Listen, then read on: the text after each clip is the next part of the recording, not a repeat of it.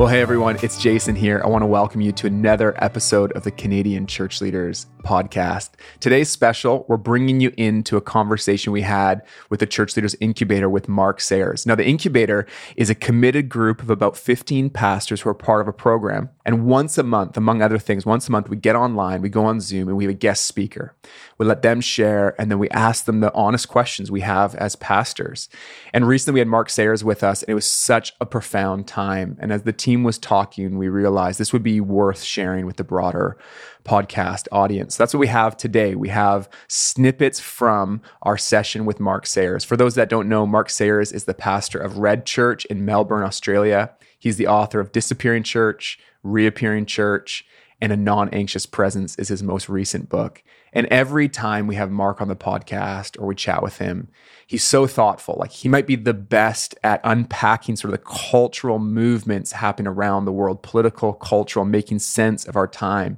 But he's deeply prophetic. And he's a local church guy. This is what's amazing about Mark. He's doing this in the context of a local church. So he has this unique way of speaking prophetically into what's ahead, discerning our times, but bringing it right to the ground of pastoral leadership in our day-to-day life. And he has a real heart for Canada. Often he'll share about how he feels that Canada has been uniquely positioned in the global church. And we talk about a number of these themes and more in our conversation. So I'm looking forward for you to hear all of it. One thing we love about Compassion Canada is their commitment to the local church and to local church leaders. It's really something that's built into their identity as an organization. And that's one reason why we're happy to partner with them at CCLN. In the 25 countries where Compassion serves children living in poverty, they invest in local churches, pastors, and volunteers to equip and empower the church to reach their neighbors with practical care and the good news of Jesus. Here in Canada, it's the exact same. Compassion is wholly committed to investing in Canadian local church leaders, in particular during these times when refreshment and connection and refueling is so needed. Compassion is doing things like national pastors' calls and giving away free resources for pastors. We know you'll find rich connection in reaching out to the Compassion Church team. They'd even love to just hear how you're doing and to pray for you. You can get in touch with them today by heading to compassion.ca. That's compassion.ca. Maybe just to start, why don't you give a little bit of context for, where you are, your world, just a bit of a introduction to the different hats you wear. Yeah, so I am the senior leader of Red Church here in Melbourne. And I also, have a ministry outside of that as well, which is, really writing, speaking. God sort of, in the last season with the pandemic, sort of changed that. And not changed it per se, but it's just been really interesting. A lot of it's supporting leaders and helping them with issues around leadership, renewal, but also culture is a real, thing that God has had me speaking into. So it's been fascinating just in the last 2 years. We had a quite significant lockdown here in Melbourne. For a while, we were the world's longest lockdown city. So I literally 3 times have gone more than barely left more than 3 miles of my house in 2 years, which is really interesting for me. But then had this opportunity just to speak to leaders across the world in every continent about what's happening at this moment. And so that's just a small, married to Trudy. I have a daughter, Grace, who's 14, and I have twin boys who are 10. Sweet. And you're just saying, as we're logging on here, that you're celebrating 20 years in this role, and you have to actually celebrate that with the board. Take us into a little bit of just that moment. And what I'd love to hear is maybe a bit of reflection. You're a young man, Mark, but you're on this call, you're a senior experienced leader. And so looking back, I love just to hear as I'm sure you're taking time to reflect on 20 years in ministry and just what kind of reflections you're carrying with you. Mm-hmm. Yeah, so I went to our annual general meeting last night, and it was an interesting one. We, in the pandemic, felt we didn't meet for a long time. We've only just met last 2 weeks in person. We had a brief moment sort of in January. We could come back for a little bit. It was a few weeks there, and so it's like a complete disruption to our church.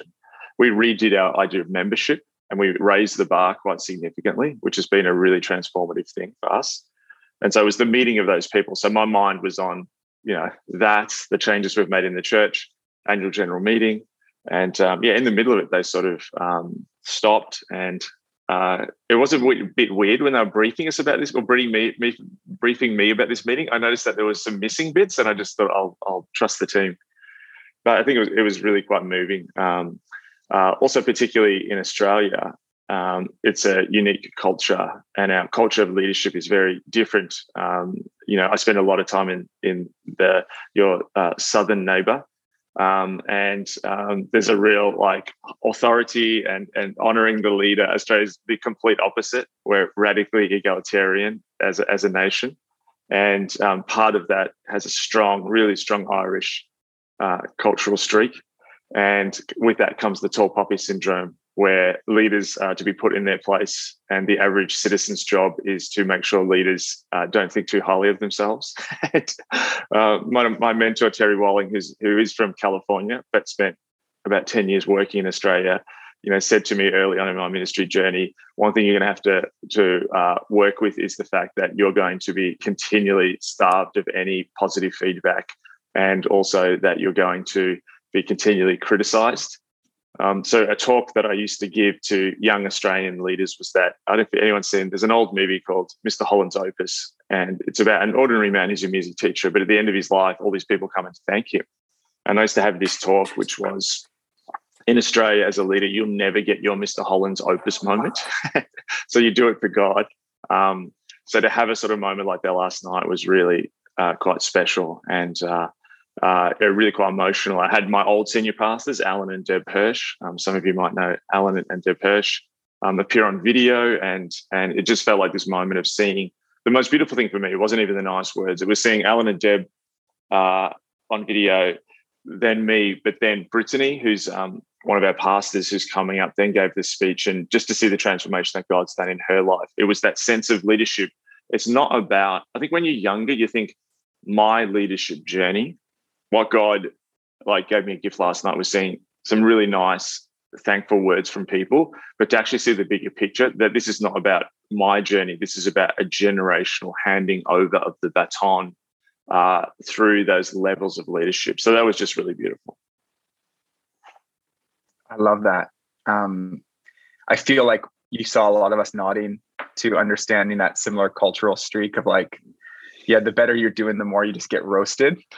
Yes. And I want to lean into sort of some reflections on 20 years, but I just wonder if you have any more to say on that, because I think what I often feel is there's this, I think I'd love to see more honor. I think we get more done if there's a bit more honor.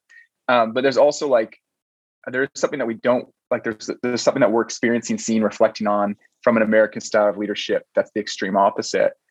And I just wonder how you just personally navigated that reality of just you're called to where you are. And there's even one framework that you gave me. I think it was just, I don't think we were recording it, where you just talked about there's this US model of the cowboy that kind of goes out, and then the factory, all the factory workers. And one of the things I feel like I celebrate about Canada, I think is similar to Australia, is we have a better shot at doing team leadership and seeing people flourish in their gifts, but it does come with real challenges. So I just wonder if there's any more reflections that you might be able to pass on to us, because our context feels similar in that way.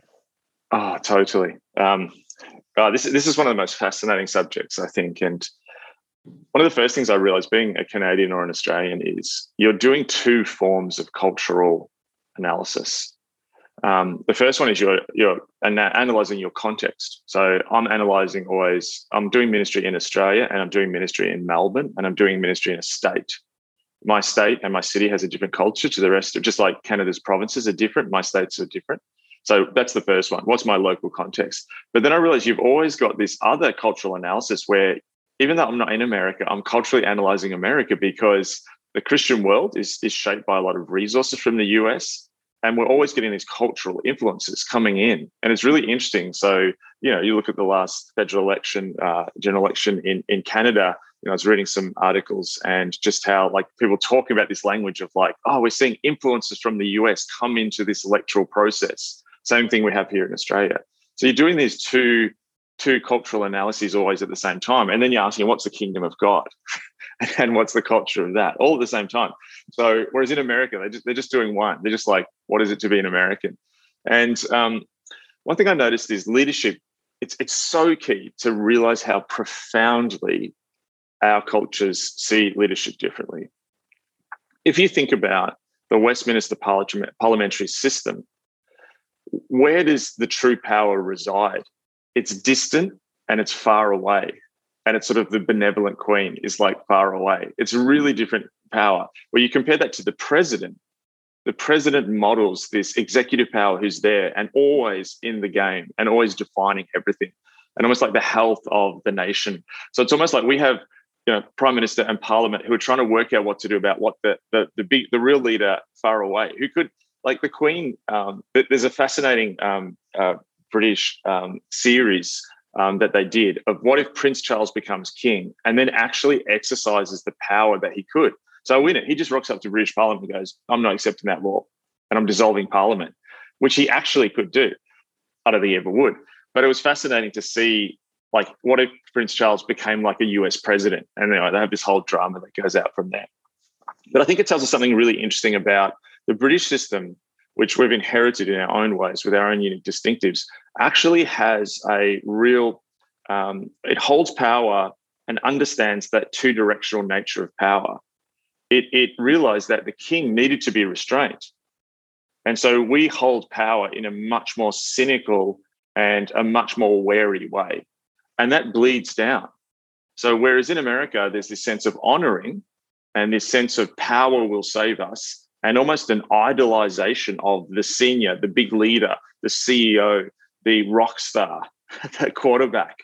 I think our systems hold it much more loosely. But the problem is all the books we get, so many of the podcasts we listen to, so many of the leadership models that we've inherited from the US. And I don't want to just completely, there's so much good stuff that I've learned from and been blessed by so many US leaders. So I don't want this just to be this is an analysis versus a complete takedown.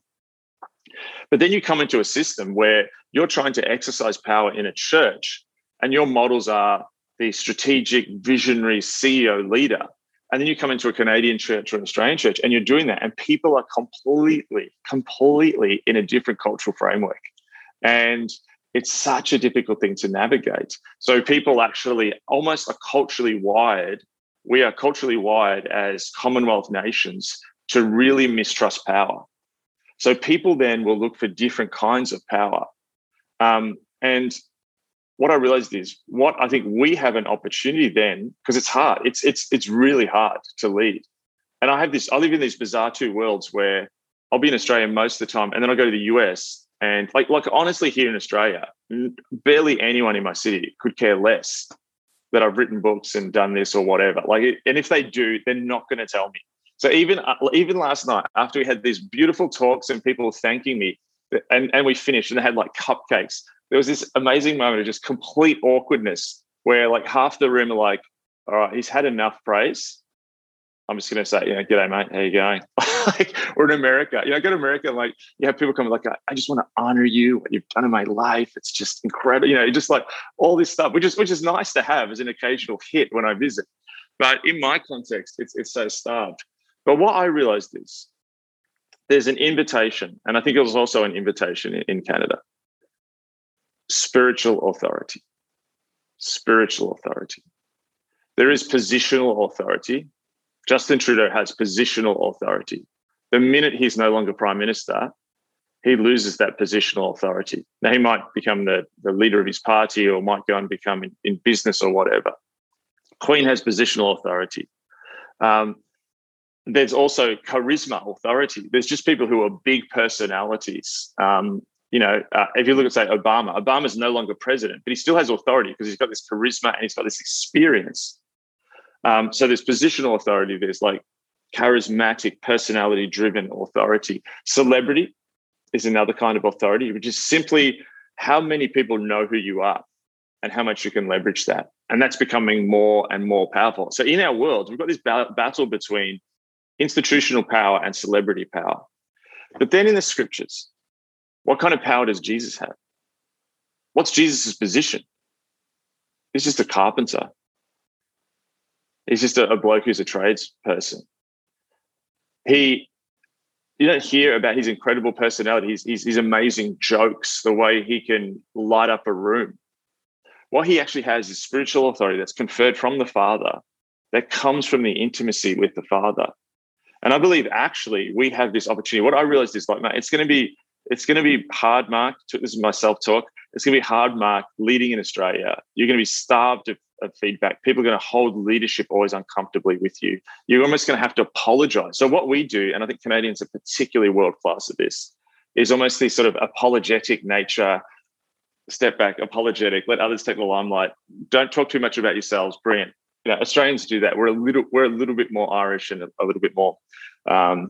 We'll talk a lot. We'll attack other people. But I think that what I realize is going to cut through is spiritual authority, because that cuts through in any culture. People see something, it's intangible. And I think also what's happening in the world is the American model is collapsing.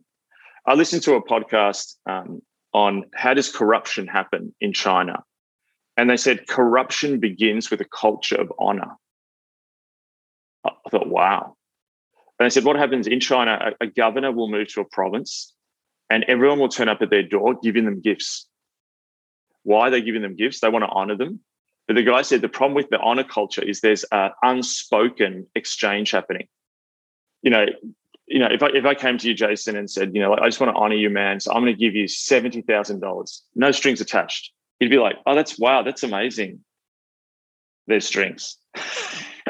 What are the strings? And in a sense, you owe me. And that's also what happens with honor culture. God, I think, is offering us in our context, and I think particularly in Canada, is to model a new kind of leadership based on spiritual authority, not based on the failing model of a charisma, institutional, positional, celebrity kind of leadership. That's the invitation that we're being invited into. One of the things I heard you sharing on Rebuilders is the work of the individual, of the pastor, to kind of like, I think you used the metaphor of like accounts. Like we live in a moment where there's a public account. What you do on Instagram, you get public honor or public affirmation, and this idea of like a private account. And I guess it's a twofold question. Like one is, can you unpack that a little bit? But then second, how does that connect to this idea of authority as spiritual authority? Yeah. I think we're really aware of like metrics, and we're really aware of things which mark success. You just mentioned a couple then, which could be, you put up a post and how many people like that post. It could be how many people, tune into a online service. It could be how many backsides on seats in an auditorium. So we're used to these things, which in a sense, building our clout in a public sense. And often we'll see that is aligned to leadership. So, wow, that person grew that church from 20 people to 5,000 people, or that person's all of a sudden got 100,000 Instagram followers. If someone on here all of a sudden over the next 6 months started posting some spiritual reflections and got to 1 million, Instagram followers, people would start treating them differently, because we have this innate thing to recognize these sort of affirmations. And I have this sense that what God is doing at this moment is actually looking at this very, very different and older, and I think more biblical way of doing leadership, which is there is another metric. And it's really hard to measure from earthly perspectives, but it's a metric which actually is so deeply important, and it's the hidden places. It's investing in the eternal things. And what I've realized is, as a leader, my public ministry is completely connected to the hidden spaces in which I'm saying yes to God. The biggest advances that Red has had in taking ground for the kingdom, every single one, bar none, I can trace back to a moment, sometimes in this office, before it was redone, when we just built this building and it was a dingy building, and just in moments of prayer, moments of the most difficult questions where I had to say yes to God, but no one was watching. Where you have to turn down, even sometimes, incredible opportunities for your call. It's easy to turn down when you're a younger leader bad opportunities. Oh, here's the thing I shouldn't be doing. What's really difficult is turning down things which will actually massage your ego and seemingly give you worldly clout for the sake of the kingdom. And so I actually think what the next season is this next season for the next generation of leaders coming up is actually going to be one in the hidden places. There will be public evidence of that, but personal renewal leads to corporate change. Everyone wants the corporate change. We want our churches to grow. We want to see the church expanded in Canada. We want to see justice roll down from the mountains. But what very few are prepared to do is actually start that process in the hidden places. Can you tell me more about the work of the hidden place? And just, I think all of us could probably go out and give our own answer to it. But I think it's just a unique opportunity to just let it, like, almost for the sake of it just not being vague, because so we can't hide from the invitation I think you're putting in front of us. Like, what does it mean? We're all leading churches. We're busy. We got opportunities, a lot going on. And if I'm honest about this group, there's a measure of success, when things are going, not on every front, not when none of us feel it, but it's like there's some things that are working. We're affirmed for different things. And it's tempting to keep on going while there's maybe that. Yeah. So maybe just to speak more into what you feel like whether it's for you personally or for what it would be for a group of us to actually prioritize the hidden place and what comes from that. Firstly, I see partially the hidden place as the wilderness. David has this really fascinating polar extremes of the wilderness and the palace. And David is formed in the wilderness. The Psalms emerge from the wilderness. And what is the wilderness? The wilderness, a desert, is an absence of things. And the palace is filled with things. The palace is luxury. The palace is appreciation. The palace is positional leadership. And David goes well when in the palace, he remembers the ways of the wilderness. Just before Bathsheba, there's this great line where it says, Israel went to battle, but David lingered in the palace. And I often think about that line. And I think, what's he doing there? He's creating this space where he's being defined by the palace. Imagine being a palace.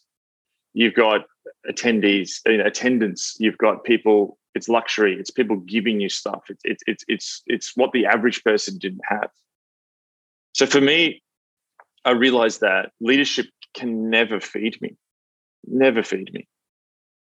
I've had these moments where there have been these things which God has brought, whether it's something that I've done, a book, speaking at a conference, a moment where the church has grown, and these fruit comes. But you realize that's actually the fruit of the kingdom. It's never fruit to feed yourself. So I think the first thing of the hidden place is, where are you fed? Particularly, again, when you're in a context like Canada and you're not going to get the affirmation and honor, it can actually get scary and lonely. And I think the loneliness of leadership is something that a lot of people don't understand, and it's a necessary sacrifice.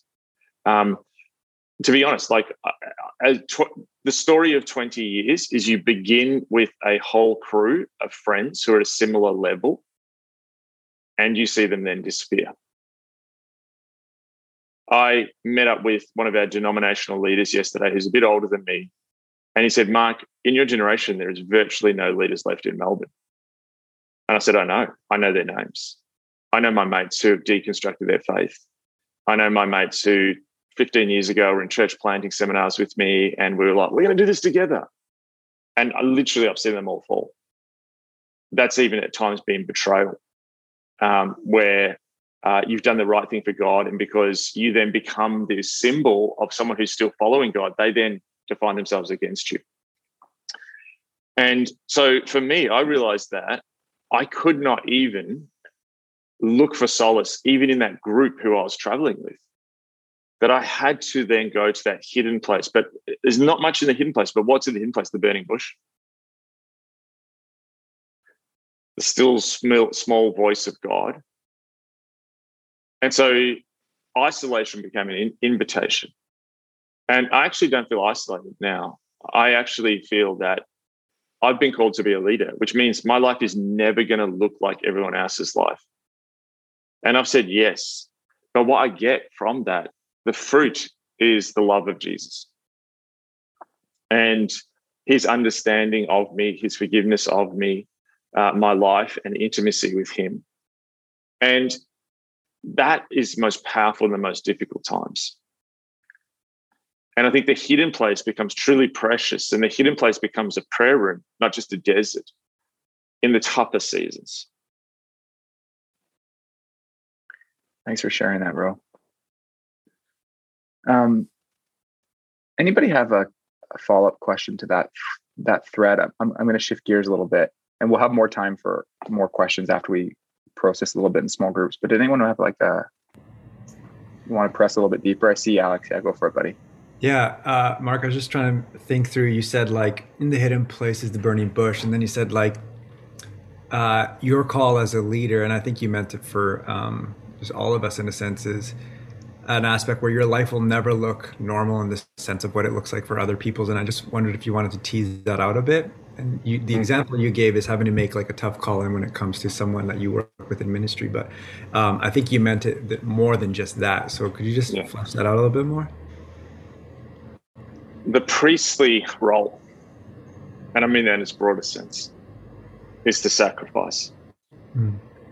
We no longer have to sacrifice to gain salvation. Jesus has done that all on the cross for us. But we live in this place of sacrifice between heaven and earth. And my life is actually continually having to put the eternal perspective.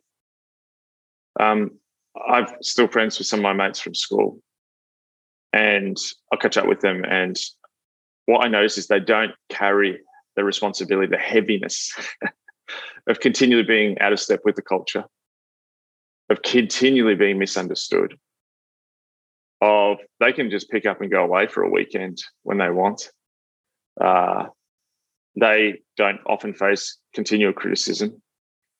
They may in their job in certain bits. I don't want to say that other people don't live without troubles. But I think one of the big mistakes, the myths of the church, is the myth of relevancy, that you can be a Christian and you can be a Christian leader and you can have everything the world offers you with a Christianized form and the sin removed. It's bigger than that. It's sacrifice. And I think very few young leaders have been taught that. When I've read, I increasingly only read older books, Christian books. And, I think about the book Intercessor by Rees Howells. And, he gives up so much, and he's just praying in this little room in Wales in mid-century. No one sees it. But the sacrifice of that time he placed in that hidden place then has all this kingdom fruit.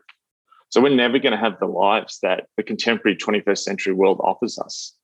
But we get something greater.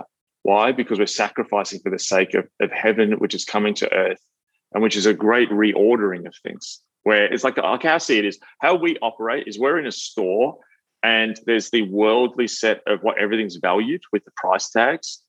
We come in and Jesus gives us a completely different set of price tags. So we're always going to be out of sync with the world. Why? Because we actually believe in the heavily valuing of things.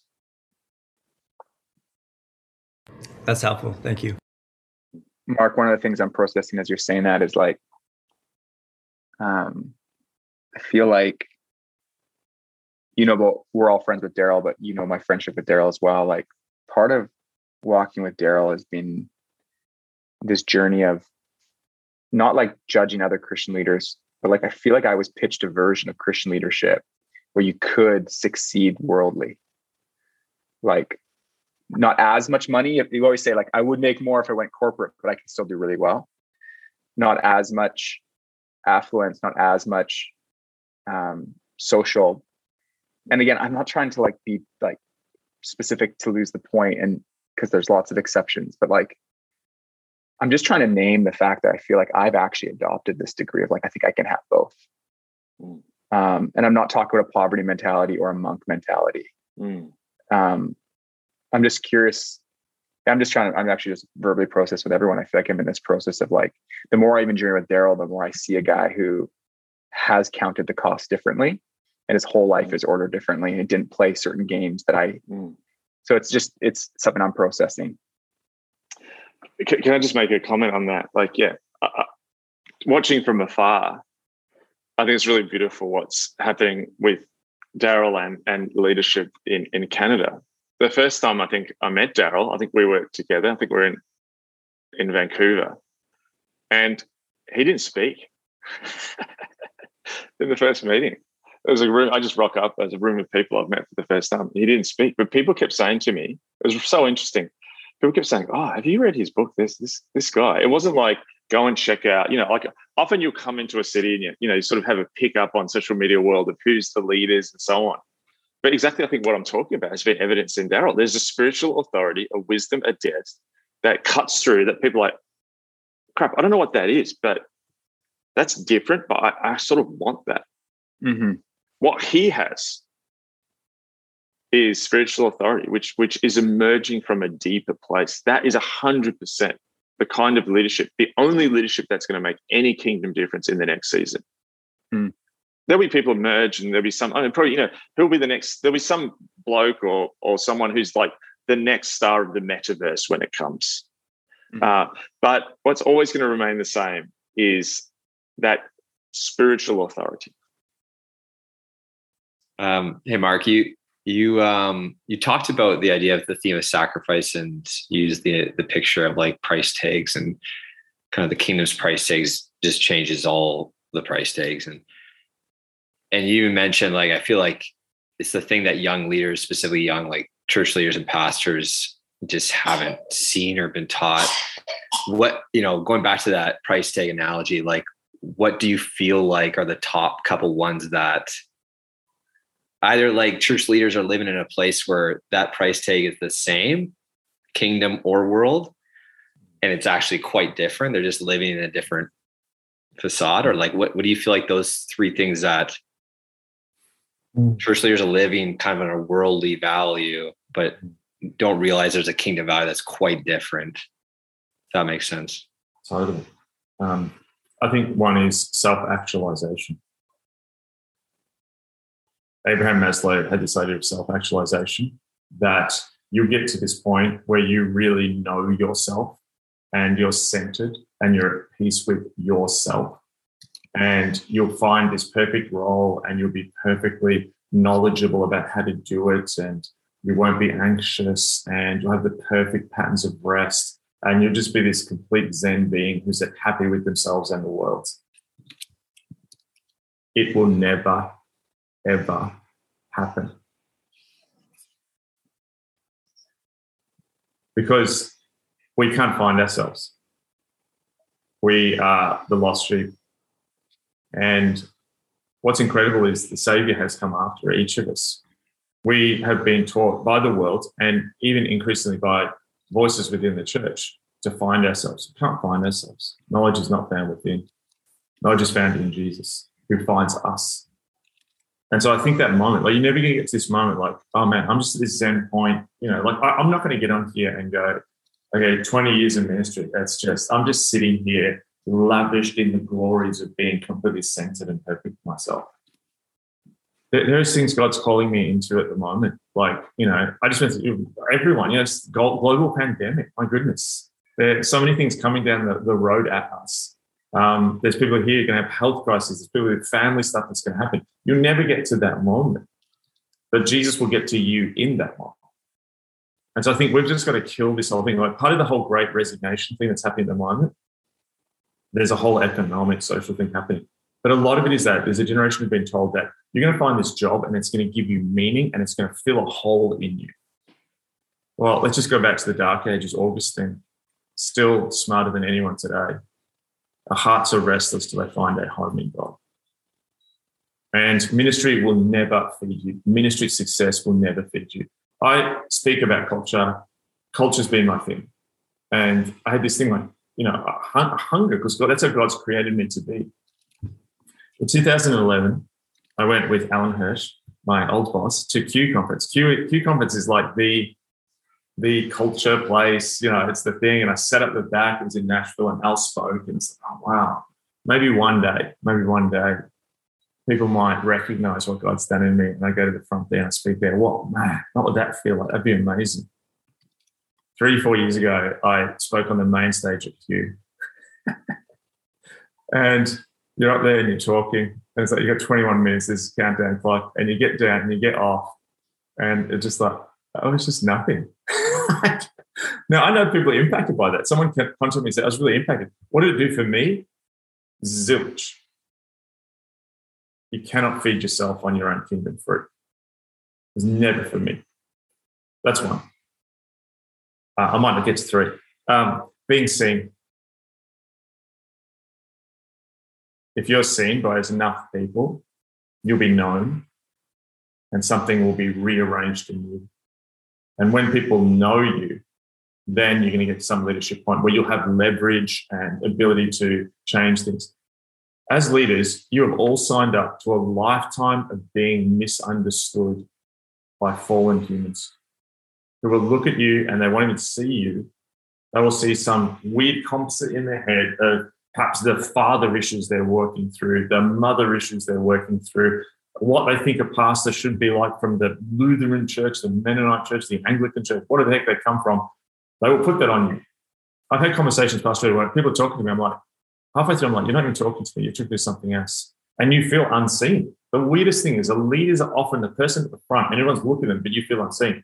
The world, I think, tells us that what is important is celebrity. And we all laugh at it and deconstruct it, but there's partly we've bought it ourselves. But we are known.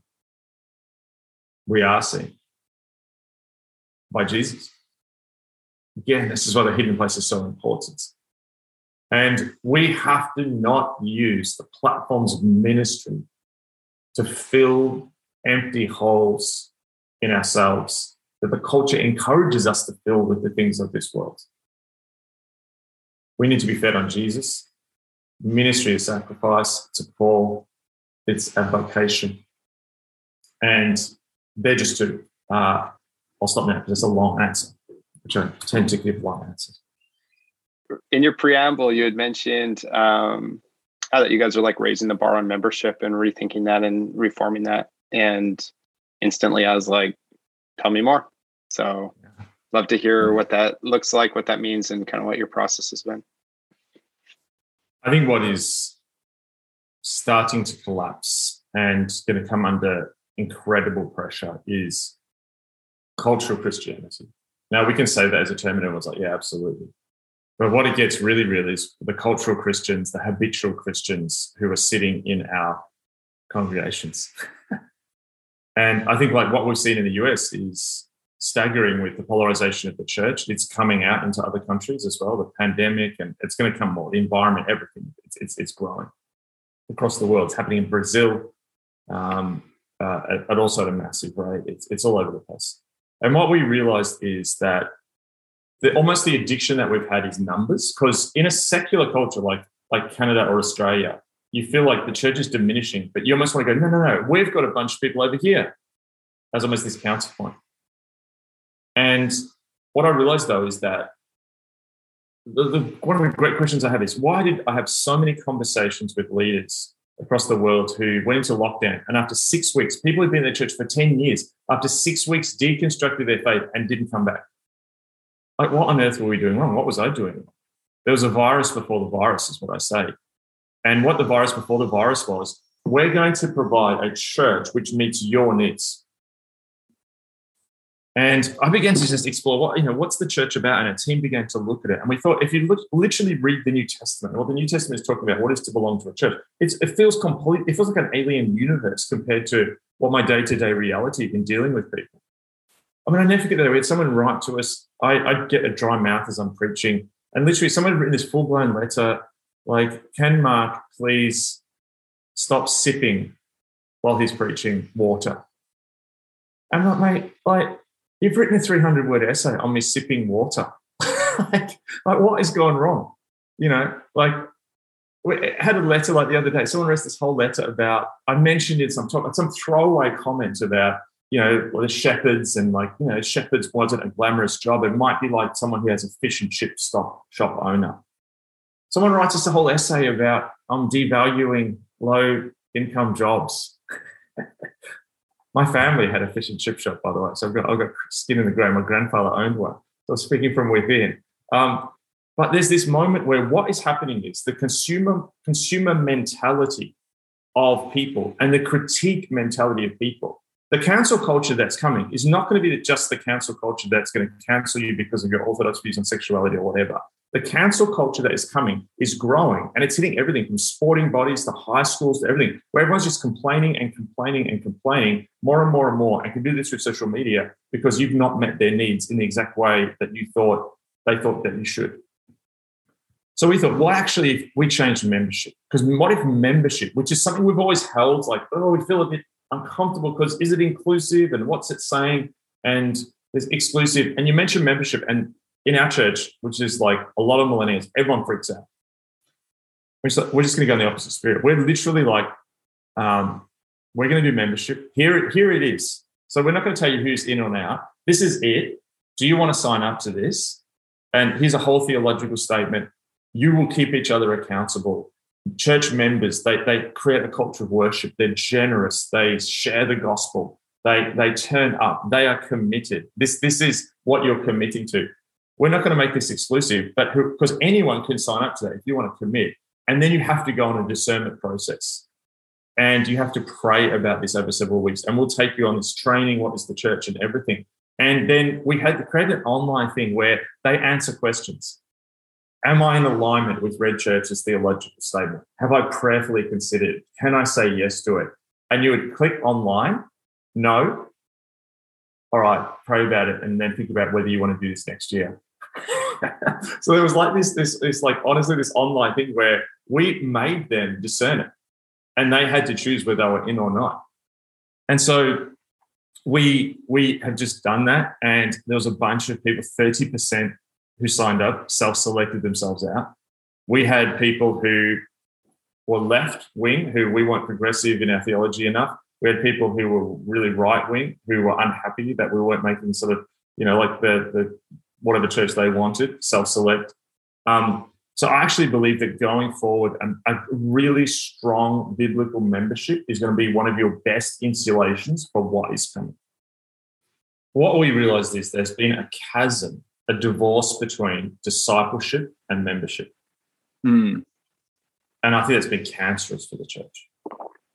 Because what I want is if someone's going to get onto our board, or if someone's going to lead in a function where you want to be a member, why on earth would I put someone who's not following Jesus with all their heart and is submitted and humble? And I think a lot of what we've seen, and church dysfunction is, I think there's two things, and this could be opening a can of worms. There's two things happening. I think this is really important. Rise and fall of Mars Hill. What we're seeing here is that this is an age of revealed. The cell phone means you can film a lot more. The Arab Spring revealed the injustice that we saw through a Tunisian vendor burning himself and create a whole movement. So you can reveal things. Me too, all of that. Mars Hill is, in a sense, that. So Mars Hill is the exposure of toxic leadership. And I think there's part of the judgment of God is doing that. The second thing that's happening, which other people aren't talking about as much, is, yes, there is a revealing of toxic leadership, but there's a complete toxicity in our emotional landscape and relational landscape. So I do know the toxic leaders, but I also know the good, humble, ordinary leaders who are literally being eaten alive by an increasingly toxic emotional environment. And we need protections both ways. Churches are getting good at protecting against toxic leadership. So, for example, there's a large denomination here, and they have a complaints process, and that's been a big thing here. We had a royal commission into historic abuse in churches, which has created all these safeguards for the leadership. This church has that, like our denomination does. This is another denomination. What this denomination is finding is that 70% of claimants who are making a claim of toxic leadership or bullying from leaders, the investigation process ends up discovering that those members of the congregation themselves are actually bullies. And there's a term we've got here called smart bullying, which is increasingly it's being used in universities and corporates, that leadership are finding themselves living in droves, teaching everything because they're being systematically bullied by the people that they lead. Now, we're in a complex world where two contradictory things can happen at the same time. Toxic leadership, but toxic fellowship. there is complaints I know of in the Christian world at the moment where people are filing claims against people because they felt that by being discipled, they were being groomed, that by people doing mission, they were grooming people outside. All this language of abuse and all that, which is really important, and I'm not diminishing any of that in the rest of this, is being weaponized and used in other areas. So I feel like we're walking naively into a scenario where we need protections for our leadership to be really accountable, but we need them for the people that we're following at the same time. Look like I'm doing some crazy dance here, but I don't have a whiteboard in front of me. One of the things that no one is talking about, but I'm seeing some of it in the secular corporate world, is millennials don't know how to lead Gen Z or Gen Z. And millennials, which I'm sure many people on here are used to, I'm the younger one, I'm looking upwards. The real challenge you're going to learn to live with is leading downwards. And one of the things that's really interesting, I said there's the great resignation, this is in our paper, and there's the great cancellation. And what they said is, what happened is Gen Z will be cancelling their own bosses. And that will just be a normal part. And it's not going to be cancelling over, you said this racist thing. It's like, oh, when you asked me to do that task, you raised your voice and you made me feel in this particular way. This person was saying that the trend they're going to say is that it will be normal for team members to be filming their millennial bosses when they don't realize to use in future. And it was really interesting, and it can sound quite scary. But what I'm saying is, like, what I'm saying to people is going forward is what I think people don't see is you're moving with this team. Okay, can I add one? Have you got time for me to add one thought here? Yeah. Okay, this is really key.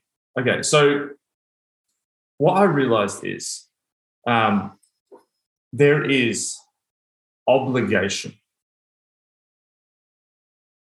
Relational obligation is something that no one talks about in ministry. What relational obligation is I've traveled with that person for ages, therefore I owe them something. So then when two ministry choices come before me and God is speaking, and maybe God's saying to do the right hand, but the left hand, you have a relational obligation because they're your friends or you travel with them for ages or you know them and hey, we're all buddies or whatever. We can trend towards this.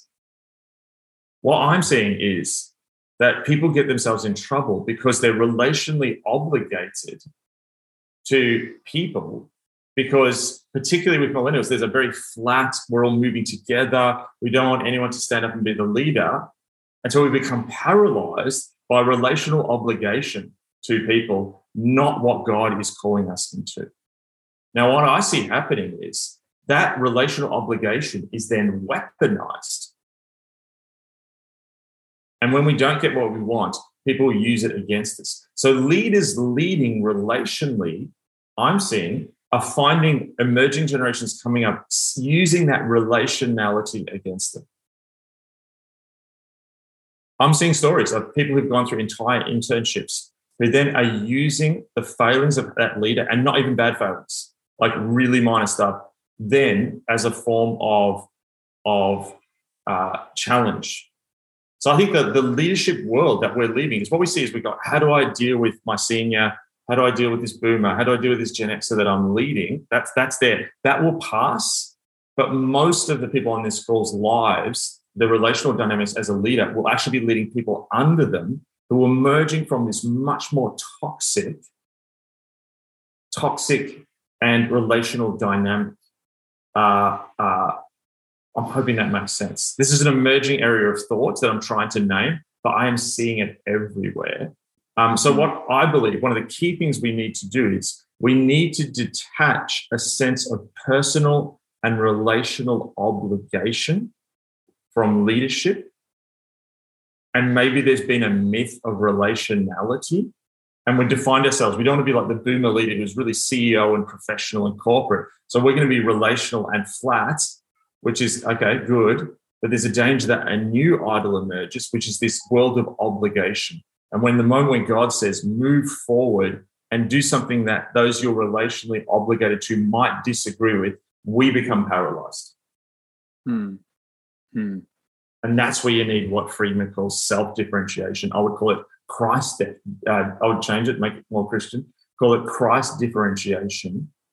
And you think about those moments when Jesus was being questioned by the disciples, his mates, the guys he'd walked with, they'd all be sleeping out, eating fish. There's moments where he says no to the friendship relational obligation for the greater goal of the kingdom.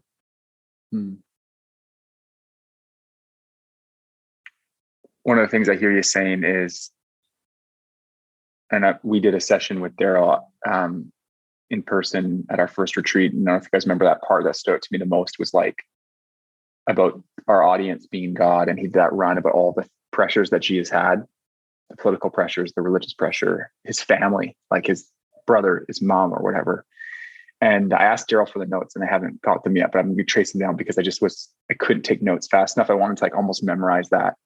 What I hear you saying, Mark, is like, it's not don't do relationship, because like I think we're so long for a relational model of ministry, but it's like the danger would be that while we're in those relational moments, it's still not to live to please. We can't live to please those people, So is that right? I'm not hearing you say don't. You're not saying don't do relational ministry, don't isolate, but it's like the warning is you'll probably find your heart needing to please those people, and there will be a moment where am I nuancing that right? Yes. The previous generation's idol was sometimes the institution. I see for emerging generations now, the idol is peers. Sometimes previous generations would sacrifice the kingdom thing to keep the institution happy.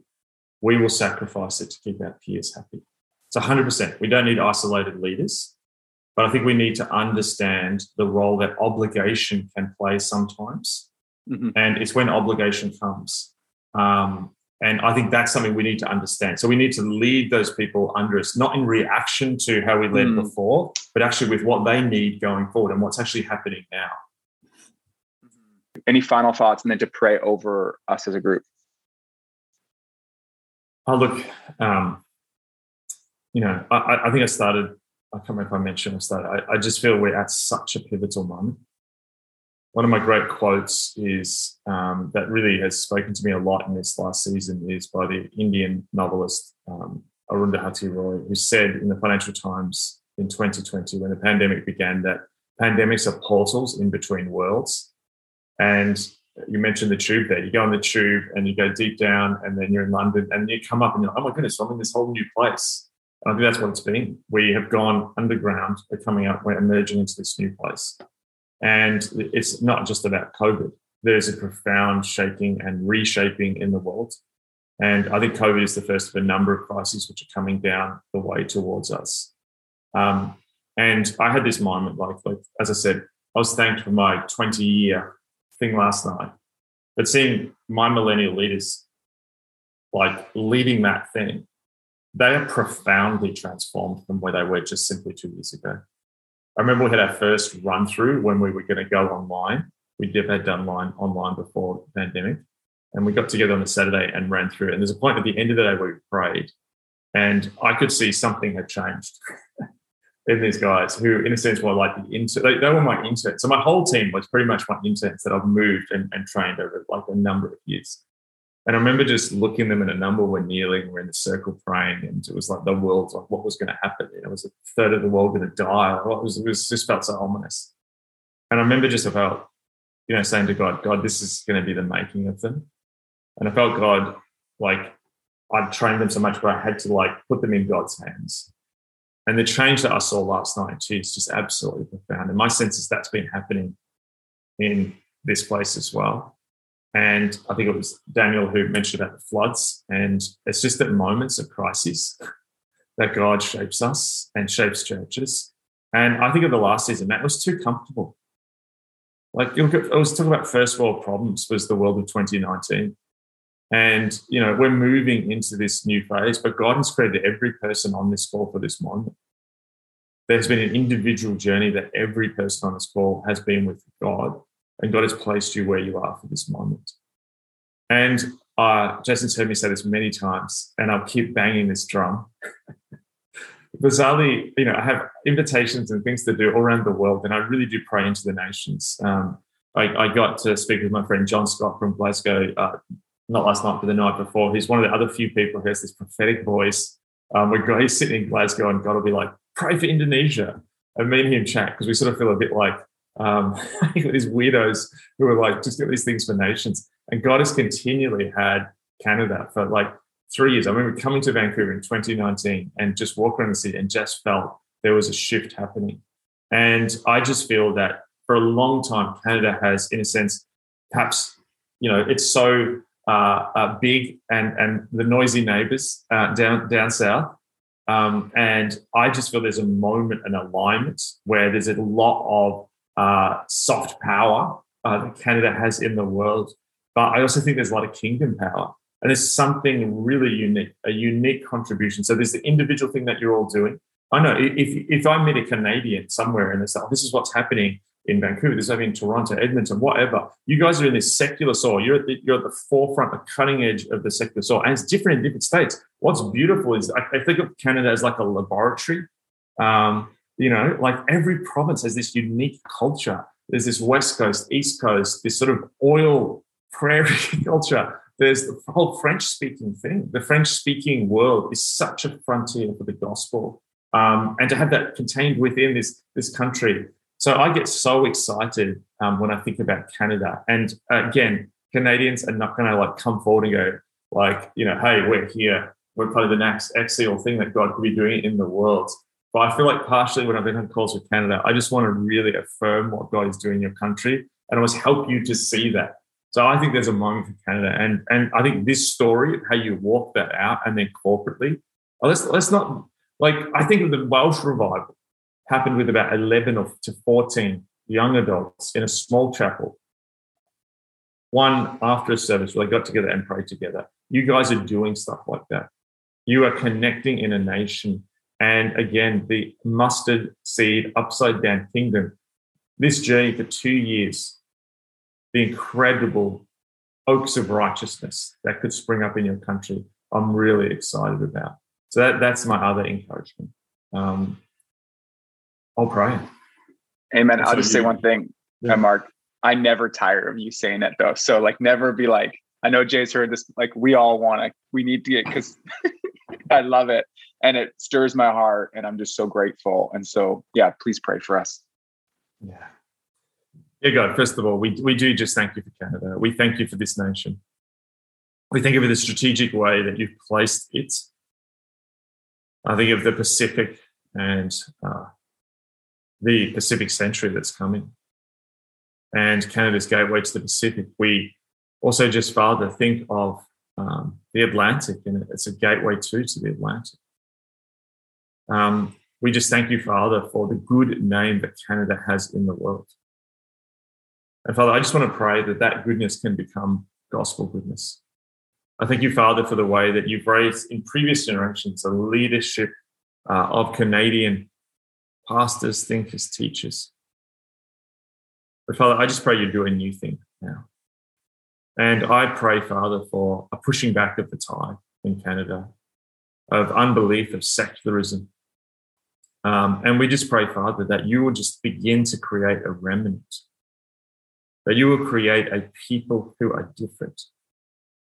I want to pray and thank you for every province, their uniqueness, the unique contextual things going on, this wonderful multicultural nation. I want to thank you, Father, too, for the custodians of the lands, the Indigenous people, the First Nations. And I just want to pray a blessing over every person, English speakers, French speakers, all the different languages, every church, the different denominations. Father, we thank you for every one of them. And I just want to pray, Father, I know that Canada's move is not just for Canada, it's also for the nations. I know, Father, that you're going to send out people into the world, that people will increasingly listen to leaders from Canada, and Canada will step into a place of leadership amongst the nations in this next era, a bridge between East and West, Pacific and Atlantic, between ancient cultures and modern contemporary cutting-edge cultures. I just pray, Father, that you'll help Canada and her church to see how you've placed them at this moment. And I know too, Father, that you actually will use Canada to minister to the United States, to show a different way. So prepare that nation, we ask and pray in Jesus' name. I want to also just pray for every leader on here. We've talked about a bunch of absolute, real, under the hood stuff today. And from the hidden place to membership, we know that so much of leadership is a weird, mysterious art. It's so hard to define. It takes all of us. But we just want to at this moment again say yes to you, give you all of us. Father, we repent of how at times perhaps we've looked to ministry and leadership to feed us, and we know that only you can feed us. So I ask that you may feed every person. I pray for an extra season of intimacy and deepening.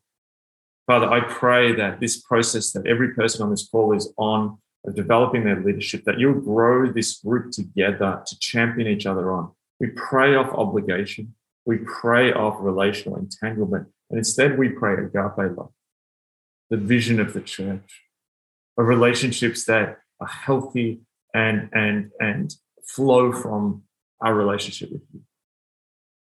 Father, whatever people are facing in their churches, it's hard being a young emerging leader often when there's so much expectation from our culture, from perhaps our Christian peers, from perhaps even older generations in the churches in which we've moved into and the areas in which we're leading.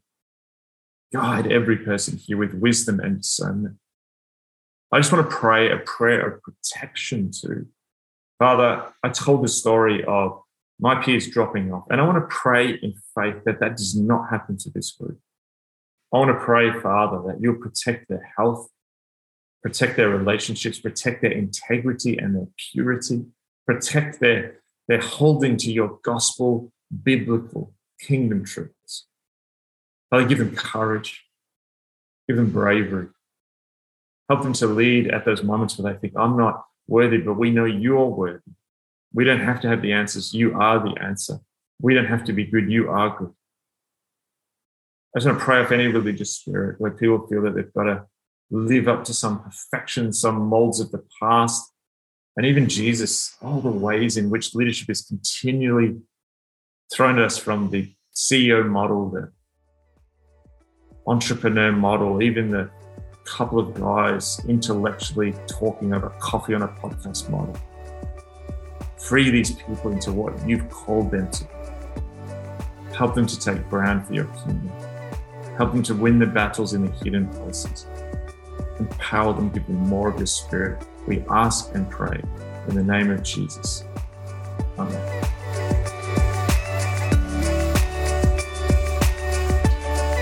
Well, I want to say a huge thank you to Mark for making time to be with our incubator crew and for letting us share this with all of you today.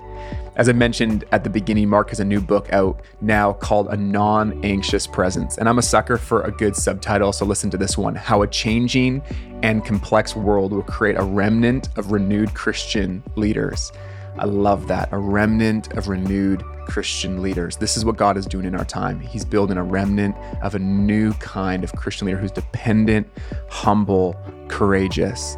And whenever Mark releases something, I'm ordering it and reading it right away. And I want to encourage you to do the same. So we'll have links to all of that in the episode description if you want to check that out.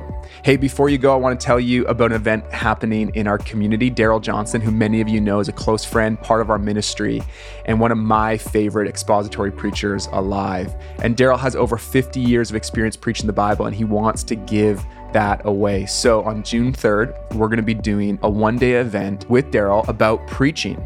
You can take it in online, or you can join us in person in the Vancouver area if you're nearby. You can find out all the information for that on daryljohnson.ca.